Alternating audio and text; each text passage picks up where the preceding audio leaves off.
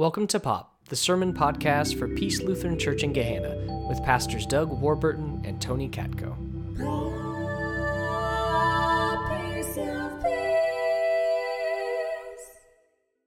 Today I'm going to read to you from 2 Corinthians, and a little bit of context will be helpful for us to understand. 2 Corinthians has a prequel called... Very good, very good. Very creative labeling of these letters. But there's actually a letter in between also called the letter of tears. Now we've lost that letter, but it's referenced in the two letters. So Paul continues to write, as he did in 1 Corinthians and now 2 Corinthians, to this church that he started in Corinth. And Corinth at the time was a thriving city, but it was a very Roman-influenced city, and so there were lots of Roman gods, lots of Roman statues, traditions. Some of us went to Israel. We visited the ruins of Corinth. It's very enlightening to do that. But Paul is writing. He starts this church, and he continues to write them letters saying, okay, it's great that you're a part of our new Christian community, but there's some things we need to work on. You can't follow Christ and the God that sent Christ and still offer sacrifices to other gods. It doesn't work. You can't do some of the things that you're doing. If you're going to actually follow Jesus, it means you kind of have to live your life in a way that looks like you're following Jesus. So he continues to write them, and he's struggling also with the fact that he's been outcast by them. This church that he started, they've started listening to other teachers, other preachers, other people with different ideas, and they're bad-mouthing Paul, gossiping and spreading rumors about him. Can you imagine that in the church? I know it happened back then. Thank God it doesn't happen today. So I'm going to pick it up. We're mostly focusing on chapter 6 today, but in order to understand chapter 6, you have to back up a little bit to chapter 5. So chapter 5, starting at the 17th verse, Paul writes this. So if anyone is in Christ, there is a new creation. Everything old has passed away. See, everything has become new. Like Paul's saying, this world has been reformed. There's a brand new thing that's taking place. All of this is from God, who reconciled us to himself through Christ and has given us, listen to this, I want to read this again. All of this is from God, who reconciled us, you, me, Paul, the Corinthians, who reconciled us to God's self through Christ, and has given us the ministry of reconciliation. Paul's saying we've got a responsibility here. We, all of us, get to be ministers of reconciliation. It's like God's entrusting us with this responsibility. That is, in Christ, God was reconciling the world to himself, not counting their trespasses against them. So if God's not counting the trespasses against them, it seems what Paul is saying is God expects us to do the same thing. Don't count trespasses against them. And entrusting the message of reconciliation to us. Now this next verse might be the most important of all. So we are ambassadors for Christ. Since God is making his appeal through us, we entreat you on behalf of Christ, be reconciled to God. You ever thought of yourself as an ambassador for Christ? Hopefully that comes with a little bit of weight to it. Like, whoa. We are called as followers of Christ to be ambassadors for Christ. Paul goes on, for our sake, he made him to be sin who knew no sin, so that in him we might become the righteousness of God. As we work together with him, we urge you also not to accept the grace of God in vain. Don't accept the grace of God in vain. It's like another way of rephrasing that, I saw it written this way, is don't shrink the effect of grace. It should be something that we acknowledge has been given to us as a gift, and if it lives within us, it should change the way in which we live our lives. It's not that we are called to live this legalistic system of rules, but we're called to be affected by the fact that we have this amazing gift of grace. And so Paul would go on to say, don't shrink the effect of grace, and he would add, in his case, by exiling me. You've exiled me. What are you doing? This grace should change the way in which we live our lives. Now, Paul goes on, we are putting no obstacle in anyone's way, so that no fault may be found with our ministry. But as servants of God, we have commended ourselves in every way through great endurance in afflictions, hardships, calamities, beatings, imprisonments, riots, labors, sleepless nights, hunger by purity, knowledge, patience, kindness, holiness of spirit, genuine love, truthful speech, and the power of God with the weapons of righteousness for the right hand and for the left, in honor and dishonor, in ill repute and good repute. We are treated as impostors and yet are true, as unknown and yet are well known, as dying and see we are alive, as punished and yet not killed, as sorrowful yet always rejoicing, as poor yet making many rich, as having nothing and yet possessing everything. And then finally he says this, we have spoken frankly to you, Corinthians. Our heart is wide open to you. There is no restriction in our affections, but only in yours. In return, I speak to you, children. Listen to this. Open wide your hearts also. Open wide your hearts also. So Paul gives this laundry list that he's been beaten, he's been put in prison, all of these things he's saying not as a way of bragging and saying, look at me, look at what I'm doing for Jesus. It's not what he's doing here. He's showing that he's authentic, that in the ugliness of sometimes what it means to be a follower of Christ, still Paul, and I hope you heard this in that, finds the beauty in the ugly. He still talks about love. He still talks about affection and openness and finding God in all of the ugliness. And now he finds himself the founder of this church, a reconciled child of God, to be exiled from the very church that he started.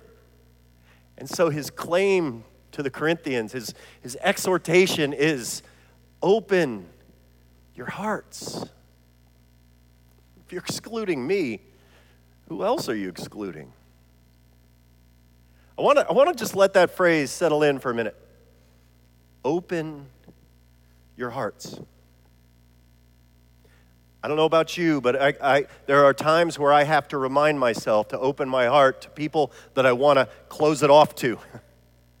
And what does it mean to be called by God to open our hearts? I heard another scholar once say that God doesn't want anything from us. God doesn't want anything from us, only for us. God doesn't want anything from you. God doesn't want you to follow this list of rules, but God hopes that this gift, this grace that's been given changes our lives. That's what God wants for us, to live in response to that. And so that means that sometimes we got to try to find God in the ugly places and announce in the ugly situations that you are a beloved child of God no matter what. So earlier this week, I went to visit, and I'll preface it with this is a hard visit for me. I like to do it, but it's a difficult one. It's one of our members. Some of you may know him. He's living not far away in memory care with Alzheimer's. And visited him before, and it's always a difficult visit. I feel privileged to do it, but it's difficult. If you have loved ones in memory care, or presently do, you know how hard that is. Because you go in, and it's a number of people, and it's not just elderly, it's some younger people as well, and you see them wandering the halls, sometimes aimlessly, sometimes they're talking to nobody, sometimes they're talking to you, and you don't know what about. And it's just a difficult place to visit. And so I went in, and I was mingling with a few people, some intentionally, some not. And then I go and I find him, and he's asleep in front of the TV, which surprised the staff because he's usually all over the place getting out his energy. And he's asleep in front of the TV, and so I wake him up, and he turns to me, opens his eyes, and says, "Hey, what brings you here?" Which was a good first comment. Didn't get that the last time. And so I decided to seize the moment, and I said, "Well, I've come to bring you communion." And he goes, "Oh, communion. What's that?" And so I said, I had one of these little wonderful plastic cups, and I said to him, "Communion is where God says to you, you are a reconciled, loved child of God. That God loves you on your good days," as the song said, "and on your bad days. You are a child of God who is loved by God." And he goes, "Oh, I'd like to do that." And so I said, "Good." And seizing the moment, I tore back the first little plastic wrapper here that opens the wafer, a very holy moment when you hear it crinkle. And I took out the wafer, and he opens his mouth, kept his hands down, and so I plopped it in. And then I tore back another layer here to get to the grape juice inside, and he opened his mouth and tipped back his head, and I poured it in, and I said, "You are a loved child of God." And he goes, "I like that." And then he said, "Can we do it again?" Now, the whole time, there was this woman sitting next to him who I could tell was kind of eavesdropping. And she was listening and kind of responding here and there. And so then I said, "Well, let's say a prayer." And they both, he and her, folded their hands. And I said, "God, thank you for this reminder that no matter what, on our good days, bad days, we are loved by you, and you will never leave us. You always love us." And I said, "Amen." And he said, "Amen." And she said, "Amen." And then she did this. Boom! Isn't it beautiful that no matter what, sometimes the ugliness of what life leads us to, we still can find the beauty in knowing that we are reconciled children of God. Some of you, like me, are probably old enough to remember an old Heinz ketchup commercial. It's a commercial where this family walks into this dark, dreary diner. I mean, this diner looked like it was a haunted house, a haunted diner. And behind the counter, the cook was a huge, gruff guy, not very attractive, with an eye patch, and just looked really scary, and he's flipping something on the grill. And then in one of the booths in this dark, dreary diner was one of those scary clowns in your nightmares. And this family walks in, and it's evident to all of us watching the commercial and to this family that they shouldn't really go into this place. There's nothing good here. But then they look up, and there over by the chef, and most of it's in almost black and white, but up by the chef is this shining bottle of Heinz ketchup in red. And so they go in, and they suddenly have the smiles on their face, and they're enjoying their meal. And the commercial ends with these words on the screen: "Find the goodness." Isn't that a great calling for Christians? Find the goodness. So I was thinking about that, and I have a true confession for you. This is going to shock you. I am a white, male, heterosexual. Who's surprised? Thank you. I don't know how to take that. White, male, heterosexual. And so what has occurred to me as I thought about this theme this week is that I have a lot to learn from people who don't fit one or all of those categories on what exclusion is like. I have a lot to learn from those of you who don't fit in to what I just described. To those of you who have experienced some form of exclusion, you have the opportunity, and I ask you to do this, to teach us what that exclusion looks like. And I also hope, and I know that we're not a perfect place either, but I also hope, and I should start actually by saying this, I'm really glad you're here. If you're here today or watching online, I'm really glad that you are here, and I hope that you hear it announced. You are a reconciled, loved child of God, period. So I love on Fridays, I try to catch it on my way to work. I'll often catch it on the NPR morning edition, the StoryCorps. I love StoryCorps. They come out with these stories, and then they're just people talking and sharing life. And so I heard this one, and we tried to get permission to use it, but it was a private thing, even though it's on the radio and online. For some reason, it's marked private. So Q found a video of the same two that were interacting. Now, let me set this video up for you. This comes to us from the Forgiveness Project, found it on their website. And it's a man and a woman. The man killed her son when he was 16 years old.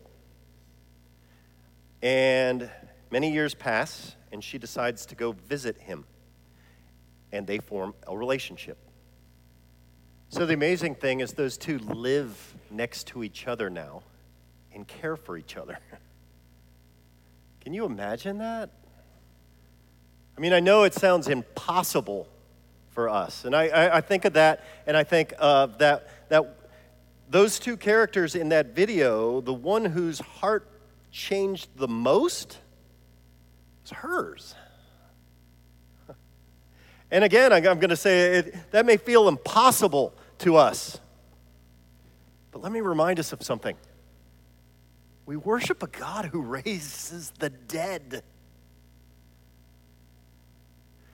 So of course it's possible that this God could reconcile our hearts, could restore our closed and broken hearts. So let me close again with this verse. Back from Corinthians. So we are ambassadors for Christ. Since God is making his appeal through us, we entreat you on behalf of Christ, be reconciled to God. That grace that's been given, may it make a difference in our lives.